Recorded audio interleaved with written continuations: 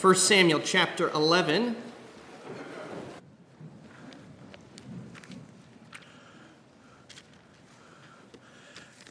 Page 233. If you don't have a Bible, I would really encourage you to still read along, not just to listen to me read, but to read as I read aloud. That's 1 Samuel chapter 11 today. The last two chapters introduced Saul to us and the idea of a kingdom. At long last, there's a king for Israel to have a kingdom. And he was selected in chapter 9. He's anointed in chapter 10. He is officially, we could say, coronated in chapter 11. We're reading about sort of the more public aspect or ceremonial aspect of Saul and his kingship as it is getting underway. 1 Samuel 11. Let's give careful attention now to God's word. Then Nahash the Ammonite went up and besieged Jabesh Gilead, and all the men of Jabesh said to Nahash, "Make a treaty with us, and we'll serve you." But Nahash the Ammonite said to them, "On this condition I'll make a treaty with you, that I gouge out all your right eyes, and thus bring disgrace on all Israel." The elders of Jabesh said to him, "Give us 7 days' respite, that we may send messengers through all the territory of Israel. Then, if there is no one to save us, we will give ourselves up to you." When the messengers came to Gibeah of Saul, they reported the matter in the ears of the people, and all the people wept aloud. Now behold, Saul was coming from the field behind the oxen. And Saul said, "What's wrong with the people, that they're all weeping?" So they told him the news of the men of Jabesh. And the Spirit of God rushed upon Saul when he heard these words, and his anger was greatly kindled. He took a yoke of oxen and cut them in pieces and sent them throughout all the territory of Israel by the hand of the messenger, saying, "Whoever does not come out after Saul and Samuel, so shall it be done to his oxen." Then the dread of the Lord fell upon the people, and they came out as one man. When he mustered them at Bezek, the people of Israel were 300,000, and the men of Judah 30,000. And they said to the messengers who had come, "Thus shall you say to the men of Jabesh Gilead, tomorrow, by the time the sun is hot, you shall have salvation." When the messengers came and told the men of Jabesh, they were glad. Therefore the men of Jabesh said, and this is to Nahash the Ammonite, the enemies, "Tomorrow we will give ourselves up to you, and you may do to us whatever seems good to you."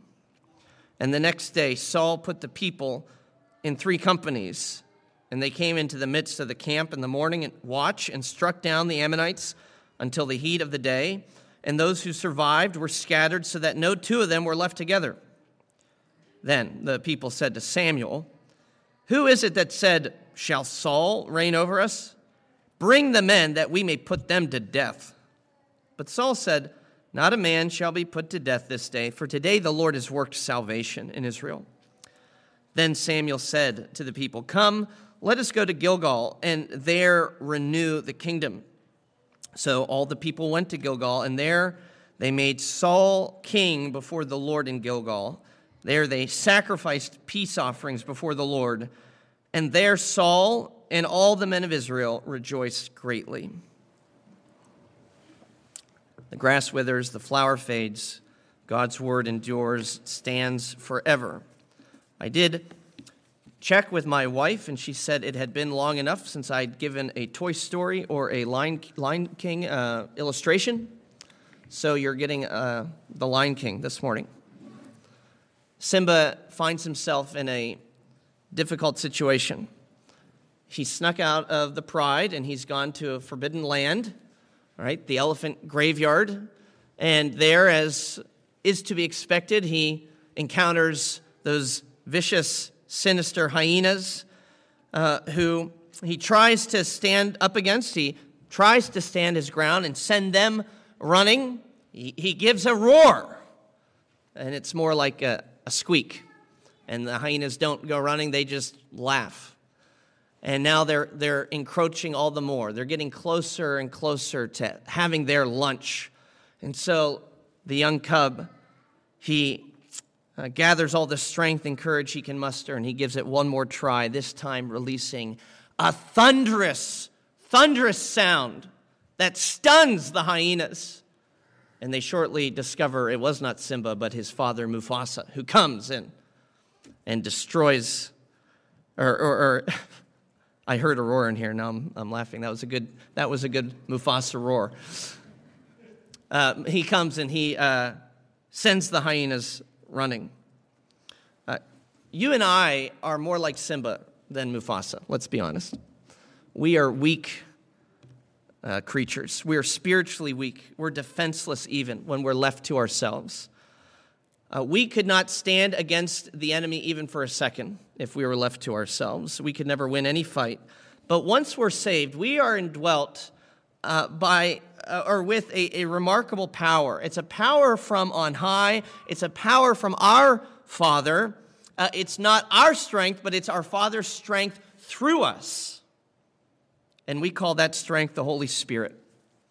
And here's some good news for you today, that there is no threat, there is no enemy, there is no obstacle that the Spirit of God cannot overcome, and indeed will not overcome in, through, and for God's people. No threat, no obstacle, no enemy that the Spirit of God cannot overcome. And such victory demands a response from us. Because God does that work in and through us, it demands a response from us, a response of trust and love and obedience. Or we could put it this way, the pride of this world, the arrogance of this world, the evil of this world, this worldly pride that tries to conquer God's people is overcome by a spiritual power, and that spiritual power then demands a response of believing obedience, a believing pledge of loyalty and love. And that's the lesson I want us to learn from today's passage. Let's turn to verse 1. We open on Jabesh Gilead. That's a region within Gilead, which is a land east of the Jordan River. In Numbers 23, you don't need to turn there, but there's a story that we find where as they're working their way towards the promised land, two tribes of Reuben and Gad fall in love with the land of Gilead. It's got great pastures, and they have a lot of sheep, and they ask Moses, can we stay here? The rest of you cross the Jordan and enter into the promised land, but is it okay with you if we set up our home here? And Moses says, as long as you come over with us and fight with us and do the work of the conquest with us, then yes, you can return to Gilead. Well, it's these Israelites that remain in Gilead that we're reading of now. They're the ones being harassed by Nahash the Ammonite. They're the ones who have been besieged by him. Nahash is the king of Ammon. The Ammonites are distant cousins of the Israelites. They're descendants of Lot's incestuous relationship with his daughter. And Nahash, their king, seems to have inherited the evil that birthed his nation. And in Nahash, we have represented worldly pride. That's the first thing, worldly pride. We see the evil of arrogance. We have here a tale that is literally as old as time, right? Not a beast falling in love with a beauty, not that tale, but the tale of a serpent set against a god, a serpent at enmity towards the Creator. Nahash, his name actually means snake. So you can understand maybe some of the biblical theology that's trying to be communicated in this story. Nahash plays the part well, continuing on the legacy of his ancestor from the garden. Just as the devil tried to woo Eve away from her relationship, her covenantal relationship with God, that's what Nahash is trying to do with the Israelites. They say they've been so besieged by him, he forces them to their knees that they have to say this in verse 1, make a treaty with us and we will serve you. The word for treaty is actually the same word for covenant. Let's enter into a covenantal relationship with one another. They are asking Nahash to be their Lord, and they will be his faithful servants. If he fights for them, they'll work for him. They'll pay him taxes as long as he promises to protect them. They'll become his people. And so just as the serpent attempted to thwart the relationship between Adam and Eve and their God. Here we have Nahash trying to get Israel to enter into a counter covenant with him that would, in effect, be against their God. And it's at this point Nahash shows himself to be truly reprehensible. The people are begging. They say, we'll be your slaves. And he says, no, that's not good enough. The only way I'll agree to your terms and not just annihilate you, not just wipe you out, is if first I can gouge out the right eye of all the men in the nation. He wants to make them a nation of invalids. He wants to make it so that none of them can serve in war anymore, can fight against him. He wants to make it so that maybe more than just not fighting, they can't even really walk around or get around society without help. Nahash doesn't hide his intentions. What does he say? In verse 2, he wants to gouge out their right eyes and thus bring disgrace on Israel. So taking these tribes, these helpless tribes as his servants isn't enough. Getting more money coming into the kingdom isn't enough. Strengthening his military forces, that's not enough.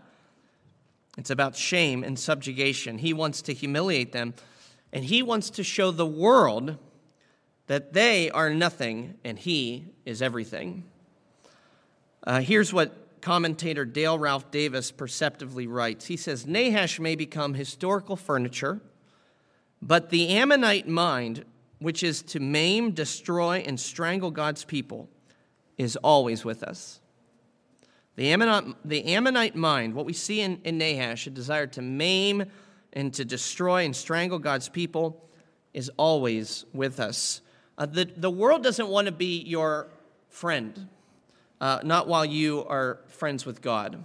Right? James 4, don't you know, right, that friendship with the world is enmity with God? Therefore, anyone who makes themselves a friend of the world makes themselves an enemy of God. You can't have it both ways. And churches that try to have it both ways, that try to both be on good terms with God and the world, will inevitably abandon God for the sake of the world. In other words, the moment we compromise even a little, we've actually capitulated entirely. And that's exactly what the world wants from us. They want us to capitulate.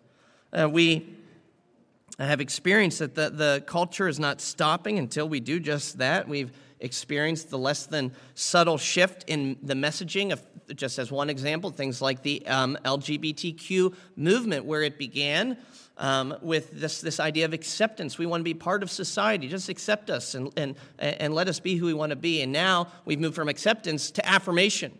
You need to agree with what we want to be. And if you don't, then there's all sorts of consequences. Houston was in the headlines back in 2014 when the mayor of Houston issued subpoenas against 5 pastors in the city wanting to read the sermons from those pastors for rhetoric that did not toe the party line, in this case, preaching against sexual sin.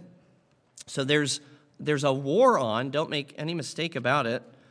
This is the seed of the serpent laying siege against the seed of the woman. That's Genesis 3 language, right? When the serpent comes in, God promises there's going to be this conflict that reaches until the consummation between those who follow after the devil and those who follow after God.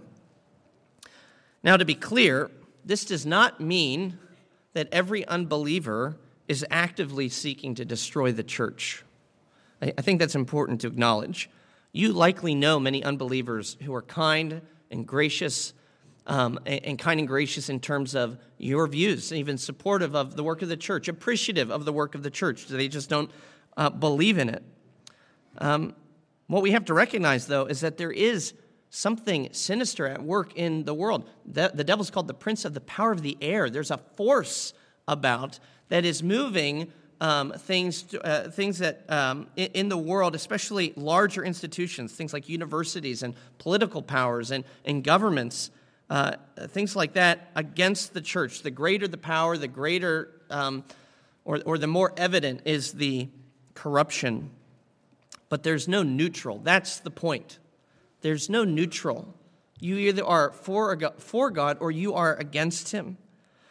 And therefore, if you are for God, you will expect the world to be opposed to you. Jesus said to expect that kind of opposition. It's part of our being united to Christ, right? we share not just in his victory, we share in his sufferings too. And so since the world hated him, the world will also hate us. That's what Jesus says in his final moments with the disciples. And John brings that up in 1 John chapter 3, verse 13. Do not be surprised, brothers, that the world hates you. This is what it's going to be like. The world not only hates us, the world is set on defeating us, wants to conquer the church. And the world actually thinks it will win. Here's the pride of Nahash. I wonder if you noticed the arrogance in that he allows the people that he has subjugated the chance to go get help. He gives them a whole week. That makes no sense just from a military perspective, right? A greater power comes in, they have a decisive victory, they besiege the town, and then says, you know what, actually we're going to pull back our forces and give you 7 days. Why don't you go see if you can get some reinforcements to come in and kill us? Go for it. I mean, it just doesn't happen. This is his arrogance, though. He's convinced that there's nothing out there that can beat him. This is Psalm 2, right? Why do the nations rage and the peoples plot in vain? Right? In vain. They think through coalitions and strategies that God's sovereign rule over all things can be overturned. That can never happen. God will always rule and reign, and he always does so for the sake of his people. And we see that in this story. We see that worldly pride is met, it's matched, and it is overcome by spiritual power. That's the second thing we want to see today, spiritual power.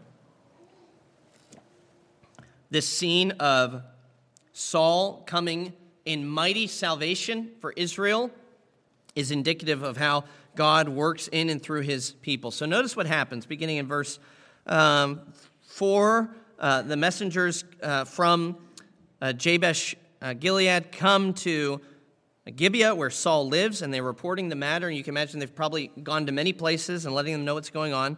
And Saul is working out in the fields. Verse 5, he's coming from the field behind the oxen. They didn't have, a Buckingham Palace equivalent yet. Becoming king probably didn't look all that glamorous just yet. He's just doing his normal work. He doesn't seem any more special than anybody else.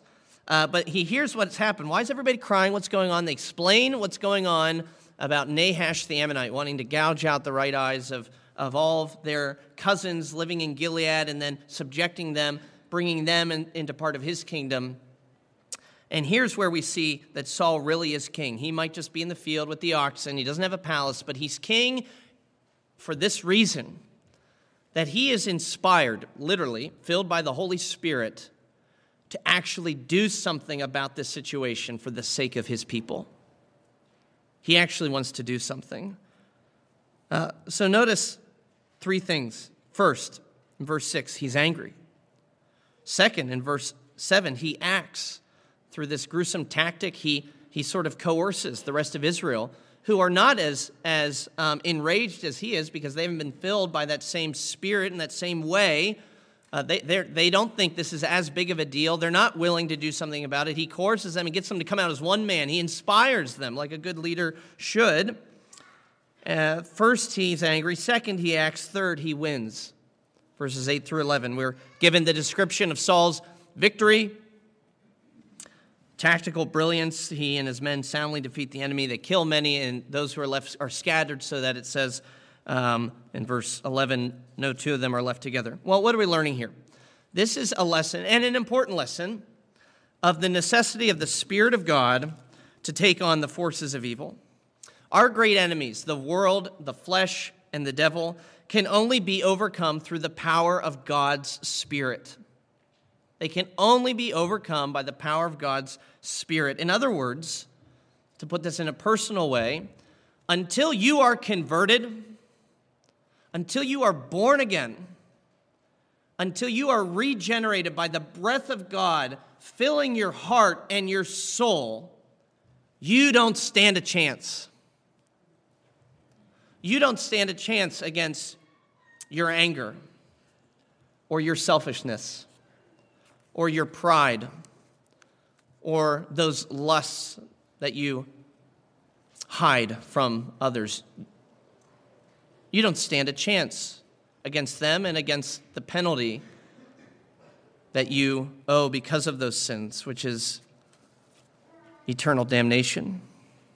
It is the Spirit of God that enables believers, though, in three key ways to combat these sins. And there are three ways that mirror what we see with Saul. So first, you need the Spirit in order to hate sin. That's the first thing. This is how the Spirit of God works in Christians. You need the Spirit of God in order to hate sin. What do we read in verse 6 about Saul? His anger was greatly kindled. This is a superhuman anger. This is not the anger that you feel when your car doesn't start in the morning. This is not the anger that you feel when your toilet starts leaking Saturday night and you have a sermon to preach the next morning and it takes 6 hours and multiple trips to Lowe's to get it fixed. That just, off the top of my head, I don't know where that came from. It's not that anger. It's not the anger that you feel when your kids talk back to you. It's not necessarily even the anger that you feel when people mistreat you. Not necessarily. This is holy anger. This is righteous anger. This is anger that arises when God is offended, when God's word is mistreated. That's the anger that Saul feels. And we'll never have that kind of anger unless we have the Spirit of God. Anger is not sinful. We need to remember that. We are commanded, actually, in the Bible to be angry. Paul writes in Ephesians, be angry and do not sin. He doesn't say, if you ever happen to get angry, make sure you don't do something sinful as a result. He actually commands us, be angry. There are times where we must be angry. Angry, this is the proper response to sin in the world, to when God is blasphemed in the world. It would be wrong not to be angry.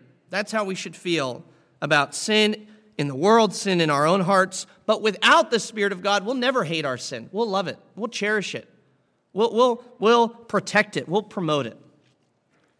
But when you have the Spirit of God, you are enabled to actually hate your sin, to be angry about it. But second, you need the Spirit of God not just to hate sin, but to fight sin. Right? Saul doesn't stop at being angry at Nahash.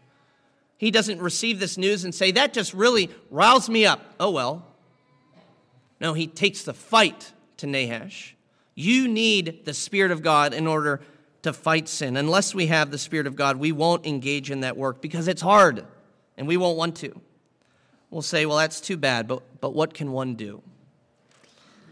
Well, third and most importantly, you need the Spirit of God, not just to hate sin, not just to fight sin, but actually to kill sin. You need the Spirit of God to beat it. It's not us, of course, it's Christ in us. It's not Simba's roar, it's Mufasa, it's his father's roar through him that sends the enemies running. It's the Lord at work in you. I can do all things through Christ who strengthens me.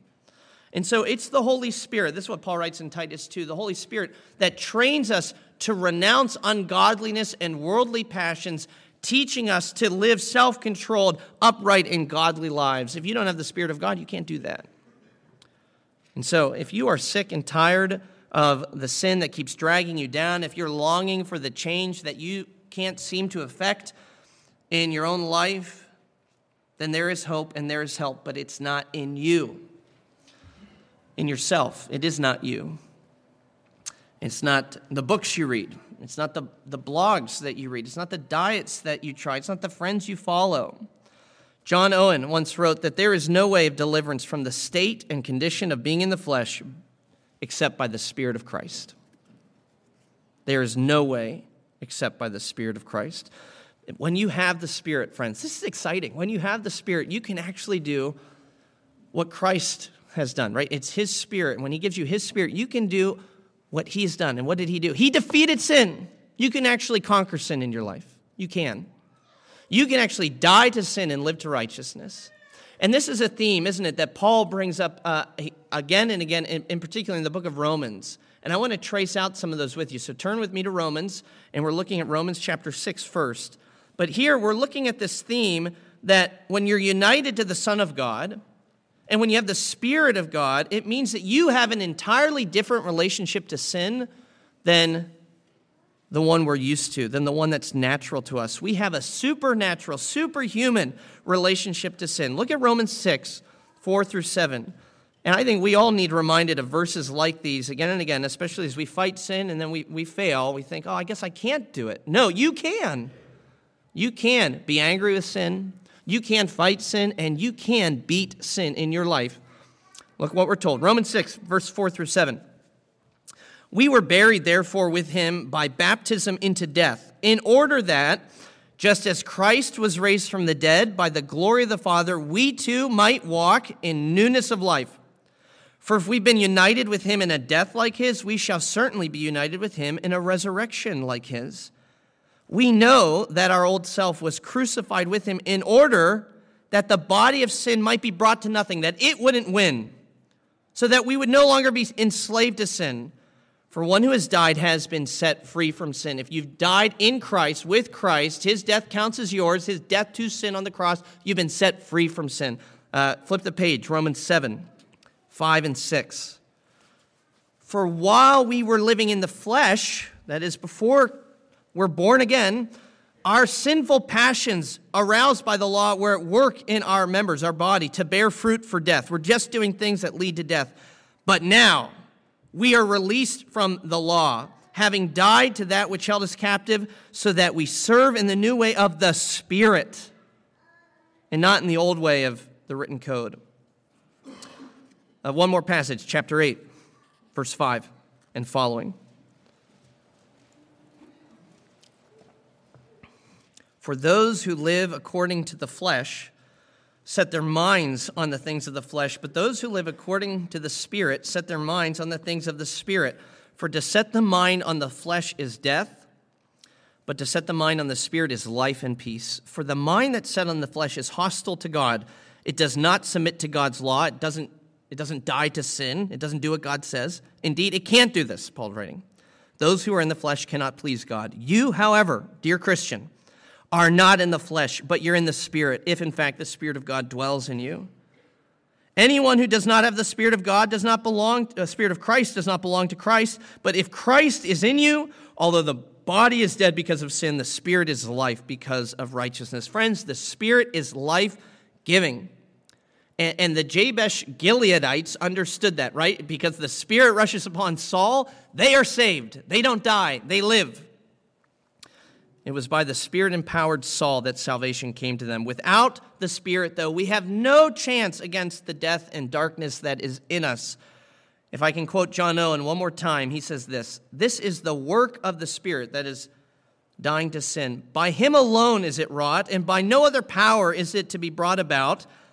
If we try to kill sin from a self-strength, carried on by ways of self-invention unto the end of a self-righteousness, that is the soul and substance of all false religion in the world." Let me put it more plainly. If you try to be good by yourself, you won't be good at all, and in fact, that you can't even call yourself a Christian. That's what he's saying. It's false religion. If that's how you live, if that's what you're basing your hope on, what I can do. No.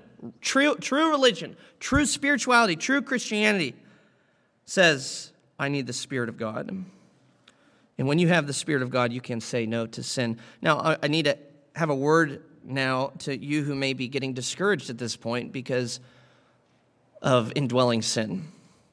Because you thought you had the Spirit of God, and then Pastor Cruz came up here and said all these things that should be true of you because you have the Spirit of God, and now you're starting to wonder, maybe I'm not a Christian.